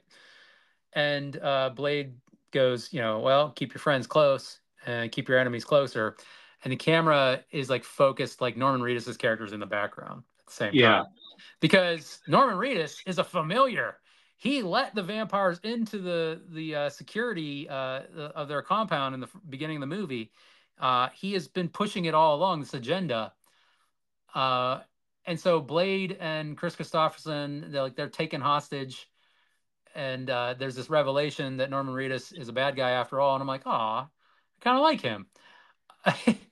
But then Blade is like, you know, he tries to give him a bomb, or there was like a bomb or something in his hands, and Norman Reedus is holding like what he thought was a detonator or something, and Blade's like, I've been on to you from the second they turned you, and yeah, he blows Norman Reedus up. yeah, because he put a bomb on Ron Perlman's head near the That's beginning of what it the is. film, and he's like holding us like, yeah, it's a dud, and Blade's like, I've been on to you this entire time, and by the way, that's not a dud. That was great. And Chris Christopherson's like, damn, I was starting to like him. Yeah, and that whole sequence is probably my favorite part of the movie is where Blade falls into the pit of blood, and then he comes out and kicks a bunch of Oh, ass. when they play the name of the game song, I freaking Yes, love that yes, song. I think that is that the Chemical Brothers. I can't remember soundtrack, but it's a really cool song. Great action sequence. Um, but and of course Blade has to take the he's got to take the party to the top, but at the same time, Nomak is also going after, because dun dun dun, the head villain is actually his father, which means that yep, the vampire love interest is his sister. yep. It's a cheesy revelation, Well, what but do you think of I'm here Nomak for it. versus like Deacon Frost? Do you think is a better villain? Um, I like Deacon Frost for being that wacky, zany villain. I love Nomak because he is visually And he's sympathetic. cool, and he's a sympathetic character. He's not fun at Not at all. all. He's a tragic character, so he is a more compelling villain. Basically, I feel like Ron Perlman and the Blood Pack characters kind of do the Deacon Frost part here. They kind Right. of fill that role. Um, so like Nomak goes in, he's killing all the vampires too because he loves to kill him some vampires as well. So Blade and him both kind of like just tear apart this whole building. Um, and so you get to like the very end, and Nomak takes out the head vampire, and he bites Nisa, and Blade has to like fight him one last time, and they do a thing that I'm like, I always hate this moment in these movies. I hate it in Highlander. They break the sword. Ah, damn it, man! Don't break the sword. I don't know what it is. I don't like my heroes losing their tools. I mean, he can always make another one. I guess. Um, but he Blade does overcome, and he destroys Nomak, and he goes to hold Nisa because Blade can't get laid. He's not allowed to get laid. That's the title of Blade 3, at least in Wesley Snipes' mind, by the way. Blade 3, Blade gets laid. At least that's what he tried to tell Goyer and Guillermo. It's like, yeah, well, I want to Blade 3, Blade get laid. But we see Nisa disintegrate. It's a really cool looking scene too. Yeah, Uh, the CG in this movie can be fantastic. It can also be really dated now. yeah, it's not Um, as dated as the first movie. no, like the EDTA blood blowing up thing is kind of like silly. The demons coming out of the blood gut are very CG. Yeah, Obviously, they have no texture whatsoever. But like the fire effects in this one, the vampire disintegrates is like really awesome, top notch. They really improved it. But there's scenes where they like do CG model Blade, and it was very ambitious at the time. Like there's a scene where Blade fights Nisa in their in their lair ninja suits. Yeah, in the ninja yeah, in suits. like the warehouse. Yeah, with the UV lights on. That is so like the motion is all wrong. It's like very unnatural, and I'm like, okay, I know you wanted to pull off this really massive wide shot and show that they're vampires, so they work faster than humans, but it just doesn't. It doesn't Yeah, it's work. just like you have Wesley Snipes. He's fast as it is. Why not just do the fight scene with him and no CGI? But he's superhuman, Alex. He needs to go faster. And I get that idea. Like I've thought about it like with Highlander. I'm like, like cuz there's times where I've helped like put together like fan film ideas. We actually when I was a kid, I shot a fan film while I was doing like a Highlander and I was thinking about Highlander and I was like if someone's been practicing sword fighting all their life for like 400 years, they should be faster than anybody. Like they should be instinctually faster. And then I've seen stuff like this, and I was like, never mind. Just, I don't want Yeah, to see that. I think you can have it like for the camera, it quote unquote looks human speed, but that's just so that we can perceive it. Yeah, I just like anytime you see sped up camera footage for anything, it just takes me out. Yeah, it didn't work in Highlander, the source, and it. Oh God, having flashbacks. But Um, yeah, so they use CG models in this movie, and basically, Blade made New Line a gajillion dollars, so they knew they could like pump money into this one. It shows. It's definitely a much bigger scale film. Um, but those scenes and like there's a scene where he fights Nomak where they do it again, and I'm like, please stop, please stop doing that. But overall, I think the effects of the movie are fantastic. Um, Before we move on to the third movie where I start to complain, um, well, you have any last minute thoughts on Blade 2? well, I mean, it's a great sequel. I think it's superior to its predecessor in almost every way. It puts the Blade character and Wesley Snipes in different situations. I think, like I said, I mean, he doesn't talk that much in the first movie. He talks a little bit more in this one. And it works because he's kind of in a leadership position with these things that he used to hunt. But it also like kind of makes both the audience and him question like, are vampires just inherently evil? Because he ends up kind of liking one of them at least. So it's like if she hadn't been bitten, what would have happened to her? Would he have let her go?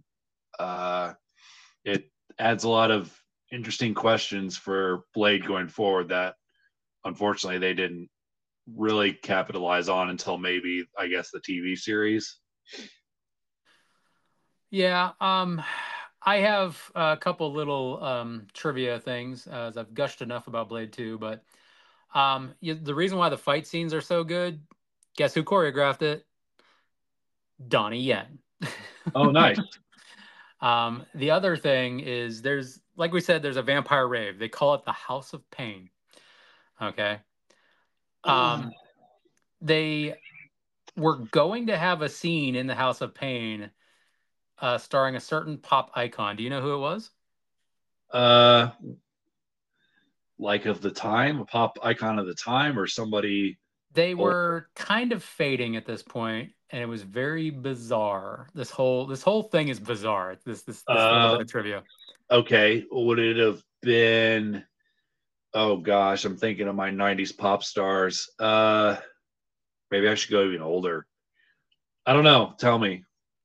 Michael freaking Jackson was originally going to be one of the torturers in the like basically when Nisa and Blade and the Blood Pack are like splitting up, which you never do in a horror film, but whatever. Um, you never should do. They always do. Nisa was going to discover him in a room. I can't remember the specifics, but Jackson had to drop out because of scheduling conflicts. And then they did the part with a replacement actor, and then they like cut it all together. Yeah, it's probably for the best. That feels kind of gimmicky. It does seem weird because it's like no one's gonna like look at that and be like, "Oh, that's a cool vampire." They'll be like, "Oh, that's Michael Jackson." What the hell? Right. It works for like Men in Black when they showed him as on the screen as like known aliens because that's it's an action comedy, whereas Blade is a gothic action movie, Yeah, not a comedy. yeah, but yeah. So there's a little trivia. There's lots of other trivia stuff. I mean, like I said, uh, there's so many things get cut from these films. They wanted to put in the original Well, ones. right. They I always mean, get you forgot about the recycled. most important cameo that was at the end of the first movie that got cut. Tell me, was it Morbius? Yes, Michael Morbius at your service. Yeah, at the time, they kept trying to get Morbius in it, but Marvel was like, "Nah, bro, he's getting his own film."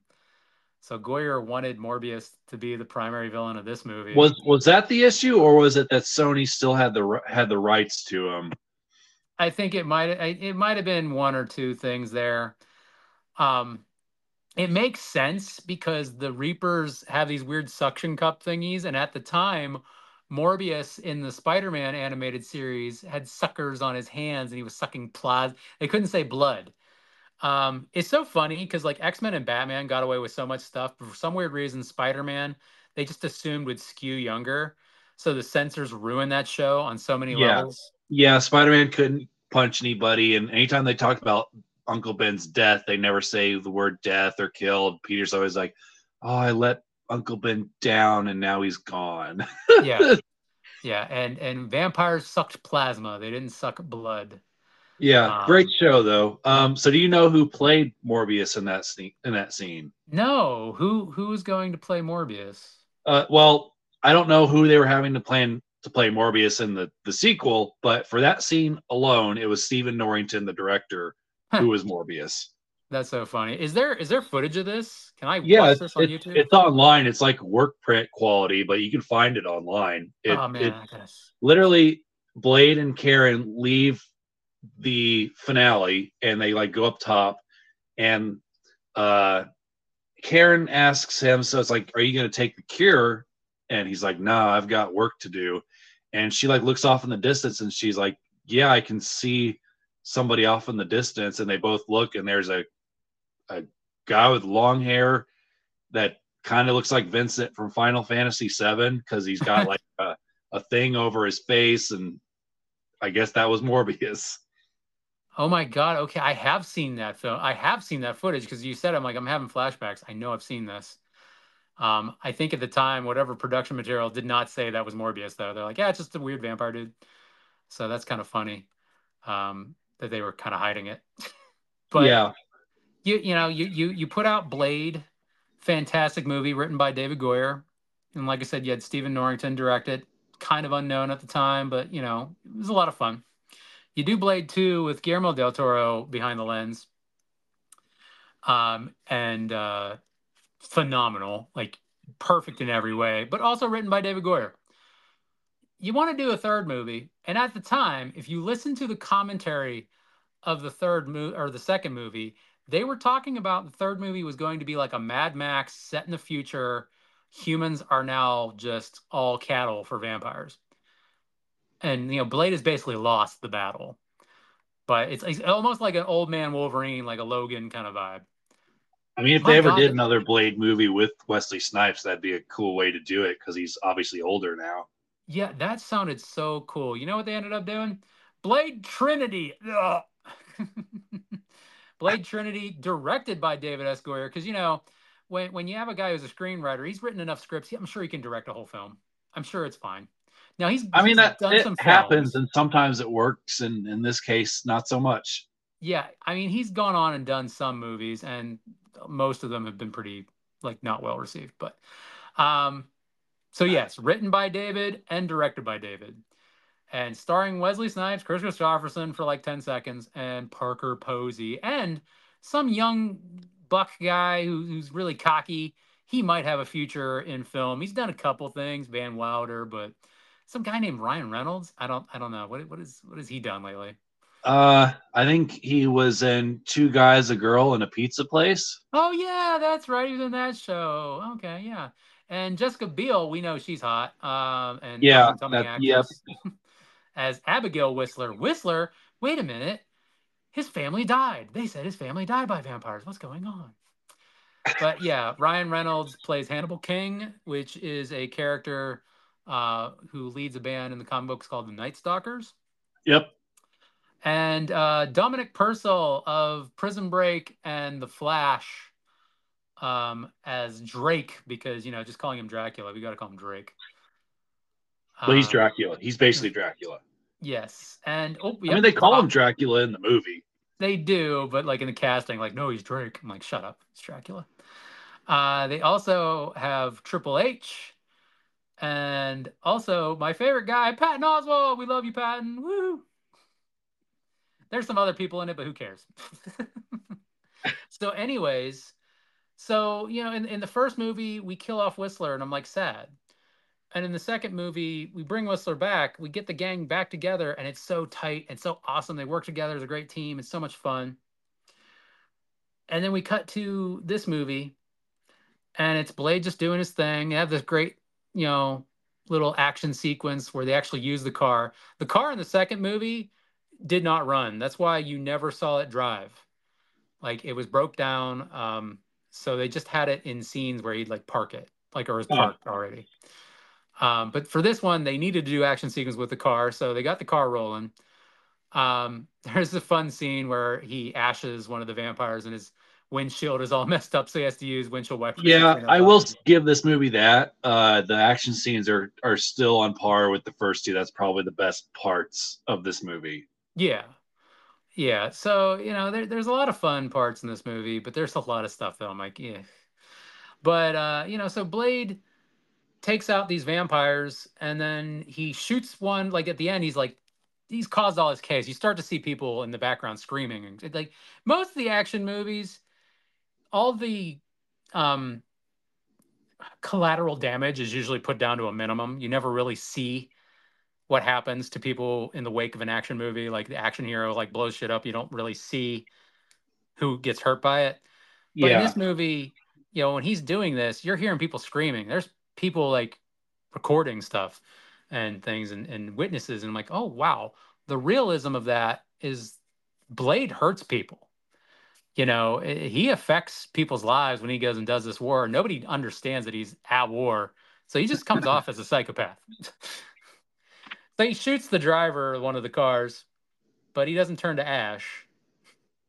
And I love the guy's like, why are you so dumb? Because Blade's like, why aren't you Ash? And the guy's like, why aren't you smarter? And he pulls out fake teeth. He's like, because I'm not a vampire, you dumb shit. But yeah. Blade doesn't Good give a shit about opening. killing familiars. He really doesn't. He's killed plenty of familiars. It's not a big deal. Um, but The this is all problem is caught on camera. he's done it out in the open so much he's starting to draw attention. Yes, he's getting very sloppy. So cut to Whistler, who is getting a newspaper, and for some weird reason, everybody's speaking a weird language. And they do this thing where the newspaper sells him like, yeah, he's gonna get his.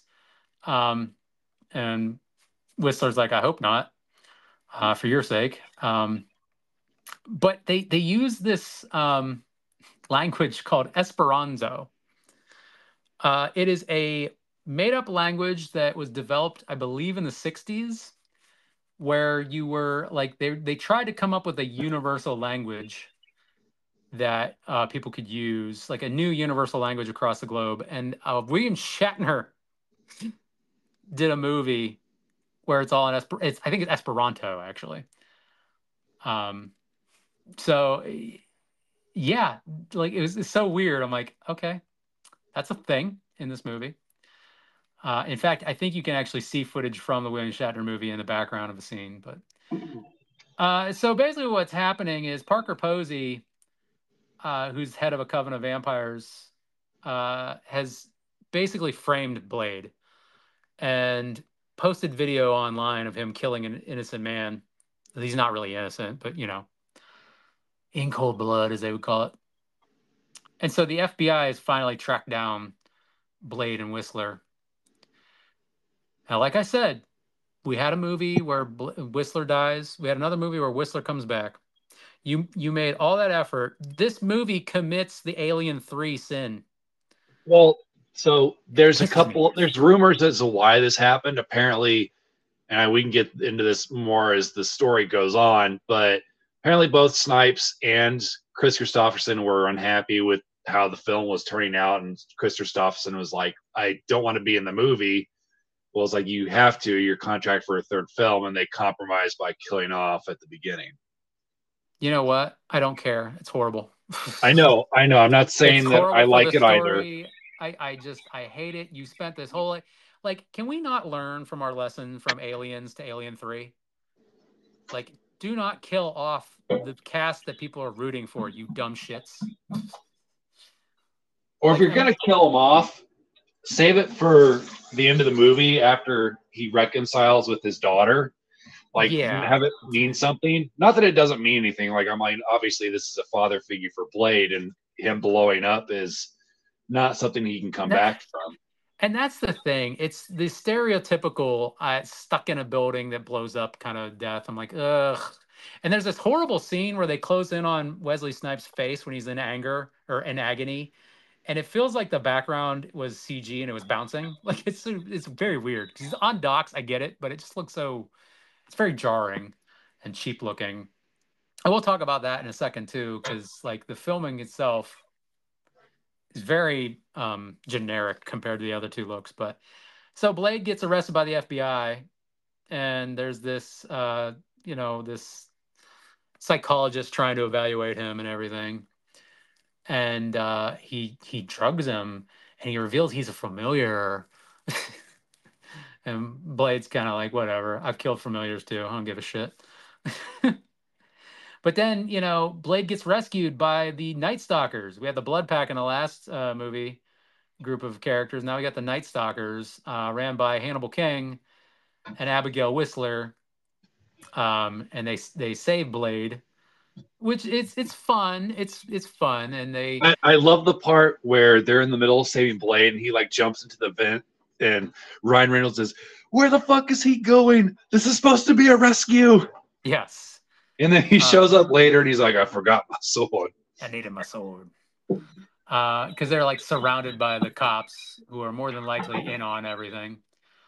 Um, but yeah, the other thing I forgot to mention in the beginning of the movie is that Parker Posey's character thinks it's a great idea to unleash Dracula on the world.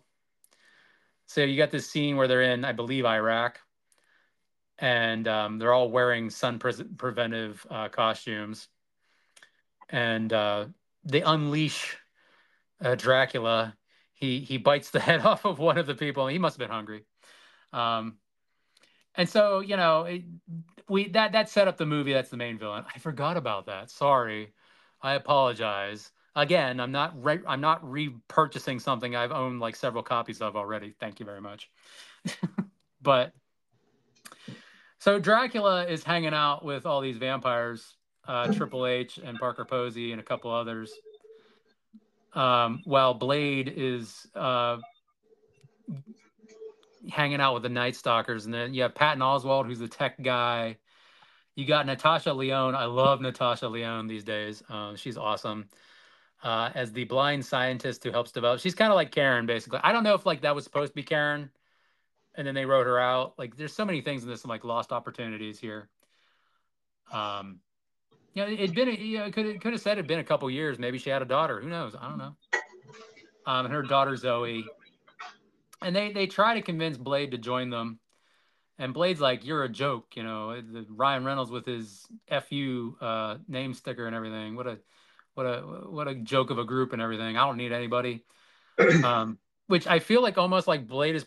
I feel like Wesley Snipes is projecting his attitude because we'll get into that Yep, about the atmosphere on the set. But he definitely was like, I don't need any of you allegedly. people, allegedly. But Patton Oswalt is also, he's also the tech person as well. So there's two tech people in this group.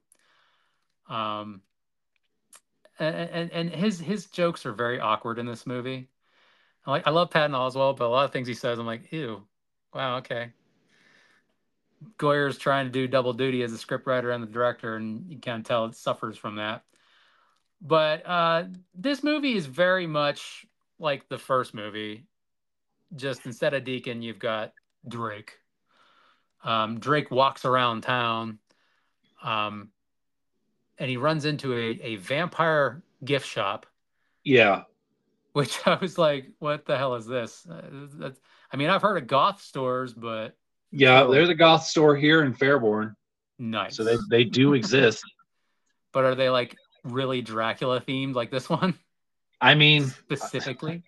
there's got to be one somewhere, but regardless, I mean, it's an interesting idea of having a character that was born, or I guess was around a really, really long time ago, and then it's now thrust in this new world, and he's like, "My people are a joke now, and we're selling items." It's like we used to be feared, and that kind of pisses him off. I wanted to see, what I would have loved to have seen a scene where after this, he's back at the place and he's got a pitcher of blood and he's eating Count Chocula. And he just takes a bite and he's like, not bad. What do you think of Purcell as Dracula for this um, movie? I like Purcell in The Flash as Rory, the torch guy, because that character is kind of a doof and kind of like sullen and just like he's got his moments. I don't think Drake is charismatic enough to be Dracula. You Yeah, know what I mean? he. I think he would have been better served as like the muscle of like Dracula's henchmen. Honestly, Yes. I think if you were going to have Dracula in this movie, somebody like Udo Kier would have probably been a better fit, even though he was in the first movie. But whatever. We'll put a mustache on him. It'll be fine. Right. Uh, Um, he's not bad. I don't think he's bad by any means. I just feel like it's the same problem with the rest of the cast. They don't have much to work with. It's not they're bad. I actually like most of them in this movie, despite the problems. it's just like it's so weird how you have Blade 1, Blade 2, and things just keep getting more and more hyped. I'm like, man, I can't wait for Blade 3. And then it's like a freaking car wreck. Like Yeah, everything about it, the vibe is off, the dialogue is off, the tone is eh. Blade's the It- side character almost in his third yeah, movie. yeah, and allegedly he did that to himself. But Yeah, you know, Dracula's there, and he basically, like you said, considers his people a joke, and he's like, I'll show you guys, and he goes to the Night Stalkers and proceeds to slaughter every single one of them. I do like this scene in the movie because it does kind of pose it sets him up as a threat. Like it's not that he takes up him and a bunch of his minions. It's just him. Yeah, So it's probably one of the better parts that sets him yeah, up as a threat. and another counterpoint to that is when he does that, um, Abigail Whistler, Jessica Biel, and Blade, they're on the hunt to kind of see what the big plot is for the vampires, and there was a plot point that if you watch Blade 1 and pay attention to the background in the opening scenes when they're at the meatpacking plant, this was a plot point that was dropped from the movie and dropped from part 2, but they brought it back, and it's so funny because it looks kind of ridiculous. They're literally talking about farming humans, and they have Yes, them in these giant blood bags. So Blade and Abigail uncover this secret. The FBI agent who's in on the take um, shows him that there is a farm full of blood packs of humans, blood bags. And so they kill all the blood bags. They shut them all down because they're comatose. They're all vegetables. Um, and they realize like, ooh, vampire's bad. We got to stop him. Like, yeah, vampire's always bad. We got to stop him. Whatever. Yeah, isn't it? Isn't there? Didn't the guy also like this is also how we're solving the homeless problem? Yes, he was like, this is great. Where it's not like we're going after the people that matter or anything. So, Right. Blade's like, I'll give you a running chance. I do love this. He's like, yeah, I'll give you to the count of 10. And the dude like runs out of the bar. He's like 10, boom, shoots him. Yeah. I was like, that dude should have known. That dude should have really known that Blade will always get his man. So by the time they get back, they find the Night Stalkers are all dead, except for Ryan Reynolds. We got to keep him alive because he's There's the carrying little this girl movie, too. and the little girl's been kidnapped. We find out that Dracula likes to kidnap little girls, little creepo. So we get to back to the vampires, Parker Posey's building, and they've got Ryan. I do love Ryan's dialogue in this movie, and a lot of it is improv, I'm sure. Yeah. Um, because, and again, we'll talk about why here in a sec. His dialogue between him and Parker Posey as a broken up couple, a bunch of exes, is hilarious. There But is we're a part of also, me in Deadpool 3 that I hope while he's universe hopping, he just runs into Hannibal King, like just for like a moment. I kind of want that. I know that Hannibal King, well, he's owned, the Blade characters are owned by Marvel now, so that could happen. yeah, it's all connected now at this point, so not a problem.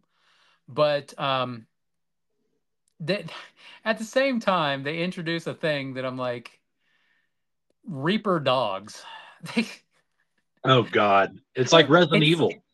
Yeah, I'm like a vampire Pomeranian. I do love that line, and I love Triple H being all nice with the vampire Pomeranian. But at the same time, I'm like, okay, that's a Reaper mouth, and we watched the Right. last movie. The Reapers are bad. You Yeah. don't want Reaper strain vampires. What are you doing? And you know It's who else has Reaper mouth? Dracula Oh, that's right. Dracula has Reaper in mouth. his like demon form. Yeah, in his full form. So I'm like, what is going on here? I don't It's know. They strange. never explain that connection. They don't really. It's a gag, and I'm like, ugh. Um, but Blade and Abigail, they of course assault the building. There's a good fight scenes, and they're playing some good hip hop. It's good. It's good. It's fine. And we have Ryan Reynolds' character face off against his ex, and you know, uh, Abigail is facing off against the other vampires and stuff, and Blade has to take on Dracula. Yep. The other thing I forgot to mention was that oh, what's her name? I just forgot her name. Natasha Lyonne's character Summerfield created a cure for vampirism based off the DNA of Drake. Like Yeah. they're managed to get a sample of him, and they figure out a way to cure vampires, but she doesn't. Well, actually, not cure, destroy all vampires. And she doesn't know what it's going to do to Blade, if anything. Yes, because he's half vampire. So they have this doomsday device on an arrow because Abigail loves the bow and arrow. That's her thing, compound bow. And while Blade is fighting Drake, Drake, um, he calls him an MFer, and Dracula is like, "Ooh, MFer, I like that name." I'm like, "That's what?" Okay, all right, I get it. Some MFers are always trying to ice skate uphill. But they fight and fight and fight, and Blade is getting his ass handed to him because it's Dracula. It's the main bad. But he does get a couple shots in. Abigail fires the arrow after Dracula gets stabbed, I believe. I may be remembering this out of order, but it releases the vampire doomsday device throughout the whole building, and they all start disintegrating. And I love Parker Posey starts dying, and Ryan Reynolds is like, "Just stay right here. I'll go get help," and just leaves her ass. I was like, "That's phenomenal." They really had a hate-hate relationship. So, Yeah. um, But yeah, so all the vampires die. Dracula dies, and um, at one point, I think they were gonna film that Blade is like missing or whatever, but we don't know. Like there was like several different endings that Ryan Reynolds did a little. He did the Yeah, opening monologue, and he was gonna do the closing dialogue. they just leave him there. They leave his body there. Like the police show up and they pick him up, and the movie ends with him in the morgue. Like it's implied that he bites somebody. It's like, why Yeah, would they just leave him there, regardless whether or not he's dead? yeah, it is implied, but then there's other takes where Ryan's like, "Oh, Blade, he's fine. He's out there in the world." I'm like, "Okay, great." Jesus. And then there's another take. There's an end scene where I believe Ryan Reynolds and Jessica Biel are at a casino, and now they're fighting werewolves. Yes, I do remember that. We've killed all the vampires. The cure spread out from the building and destroyed all the vampires out in the world somehow. I don't see how that works because air dispersal patterns aren't that good. Nope. But not that I've ever heard. But now they're fighting werewolves. And I'm like, okay, that's cool because there are werewolf by night, you know? That'd have been a great little spinoff. This movie was a freaking train wreck. Um, so it's been aired out that Ryan Reynolds had to do a lot of extra scenes, a lot of extra dialogue because I don't know what happened to Wesley Snipes between Blade 2 and 3. Um, like I said, they had talked about doing the whole Mad Max thing, but maybe the success of Blade 2 got to his head, but he hated Goyer being the director. He hated the script. Apparently, he spent most of his days in the trailer getting high and refusing to come out. So Ryan would have to do extra because they had to film that day. You have a limited number of days and a budget. You have to film something every day. You have to be productive. You can't just say, we're not filming today because Wesley doesn't feel like it." So I think a lot of problems with this film were that it was probably evolving every day depending on Wesley's mood. You know, Yeah. um, have you heard how extreme it got between Wesley and David Goyer, at least supposedly? Um, I've heard bits and pieces. I know there are scenes in the movie where Blade's supposed to talk and he just stands there and says nothing. So another character chimes in, and most of the time it's Ryan Reynolds. Um, I've heard that they got into like a fight or something, like a physical confrontation. I've heard that. I don't know if that's true. Uh, but I know it wasn't like a happy time on set.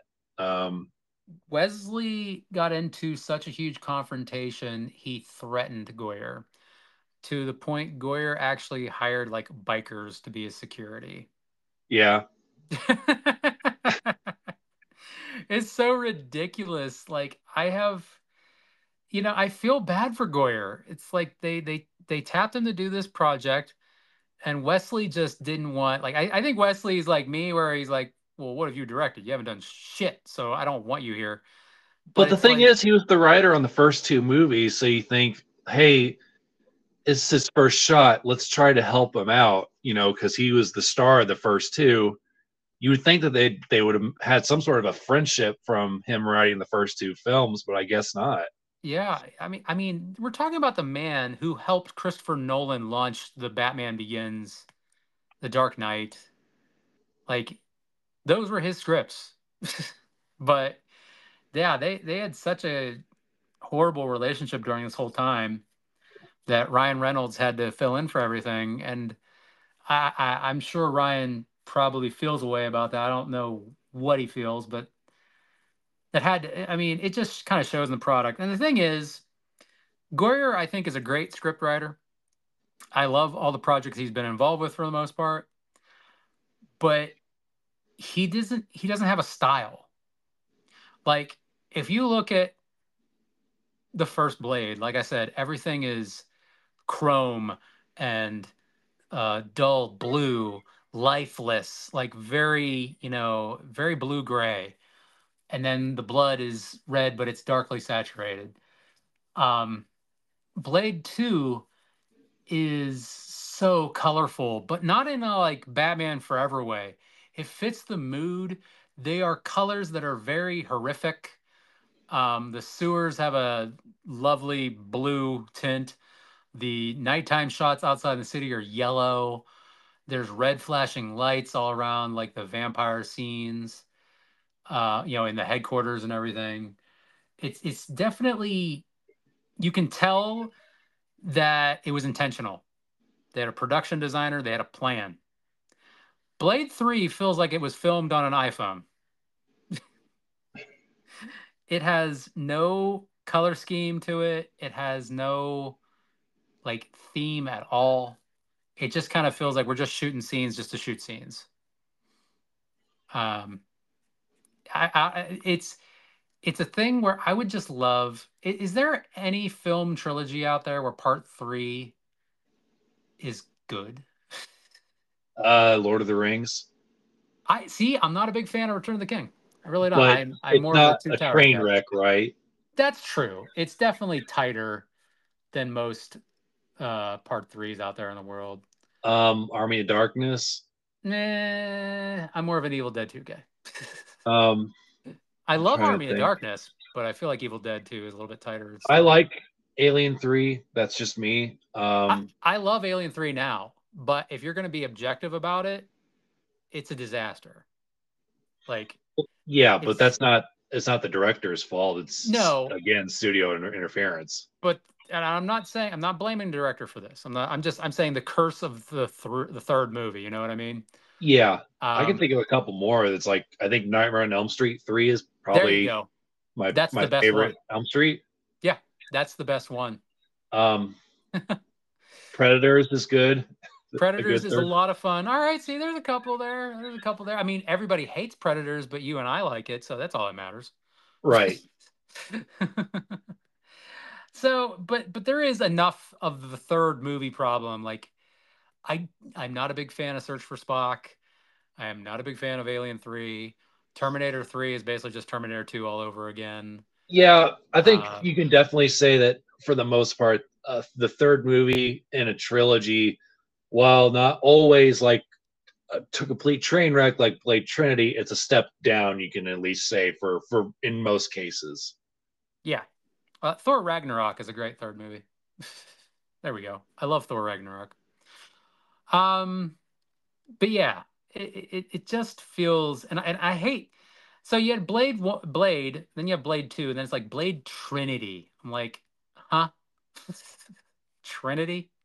I Get mean, out of Trinity here. does mean three. I get it, but it just sounds too pretty. Yeah, I think it stinks because there's a lot of good ideas in this movie that I think had everybody been on board and it had been more of a collaborative effort, it could have worked, or at least we would have gotten a better movie.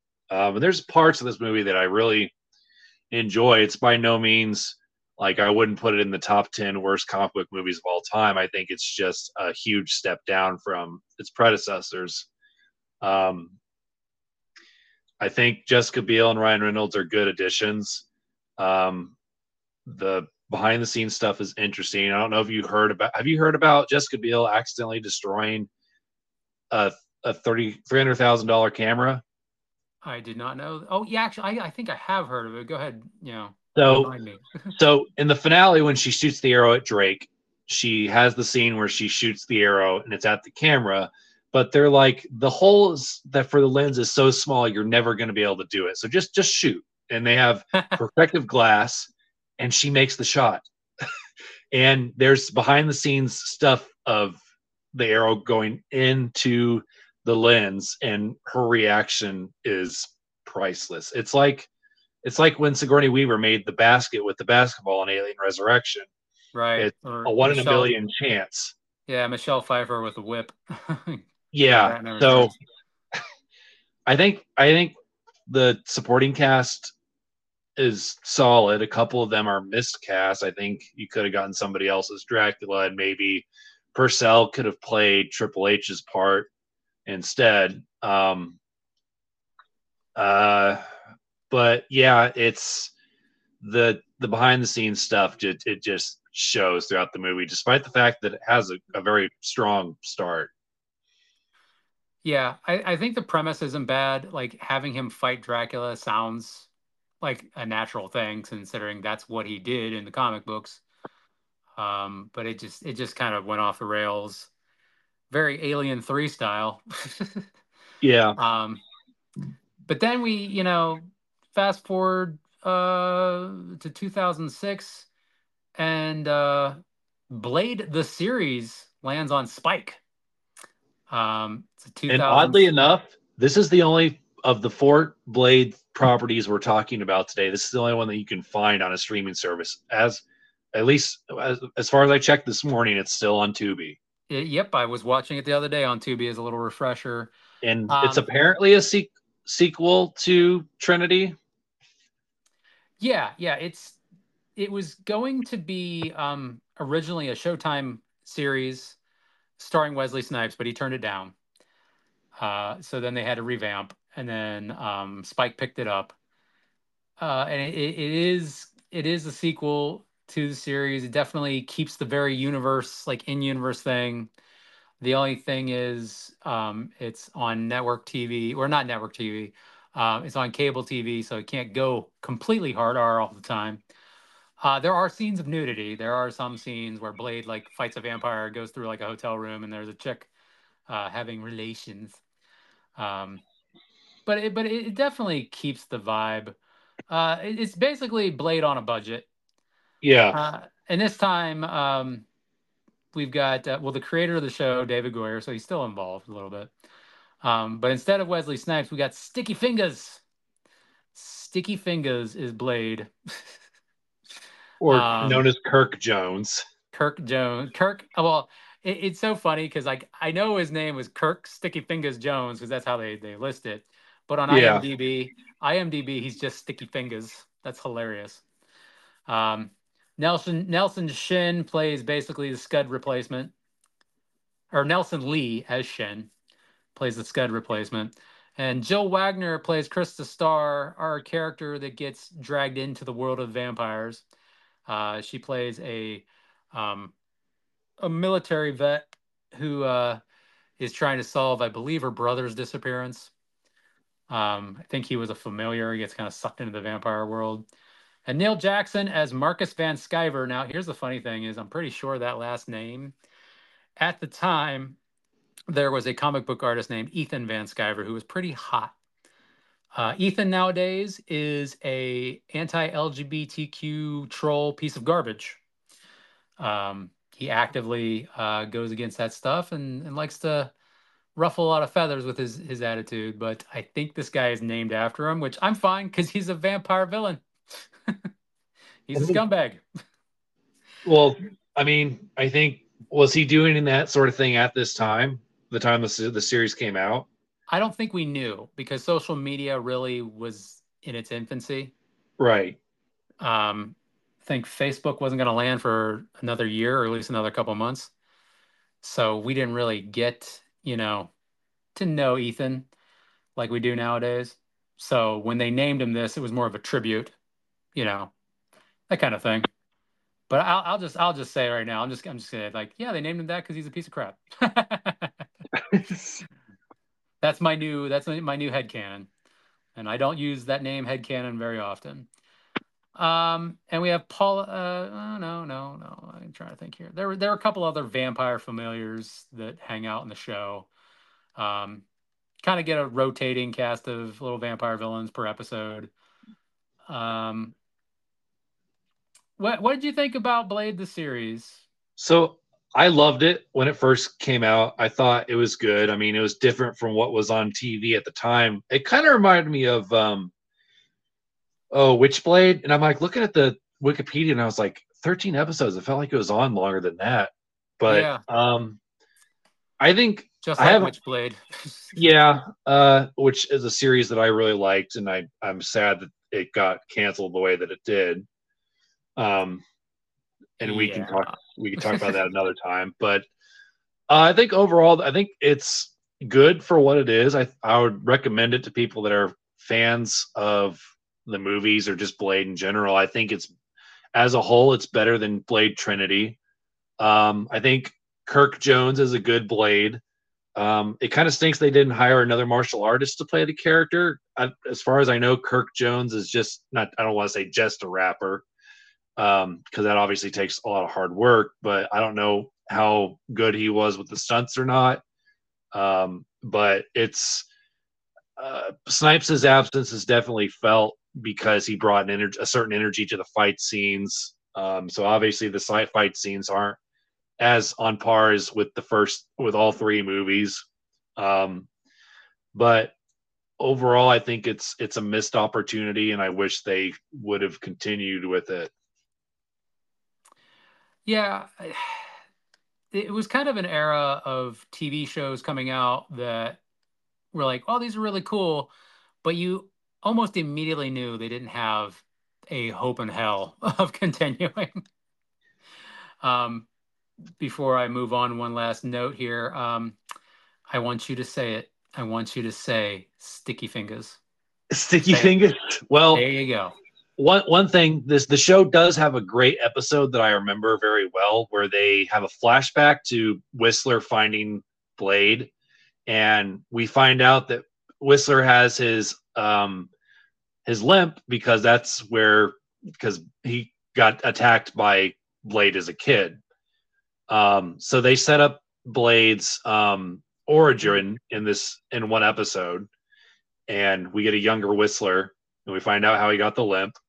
And obviously, he notices, wait a minute, I got attacked by a vampire out in the day. This kid's obviously different. Um, so if you're going to only watch one episode of the series, I was looking it up. It's called Sacrifice. I would check that one out because I remember that one probably being the strongest one in the series.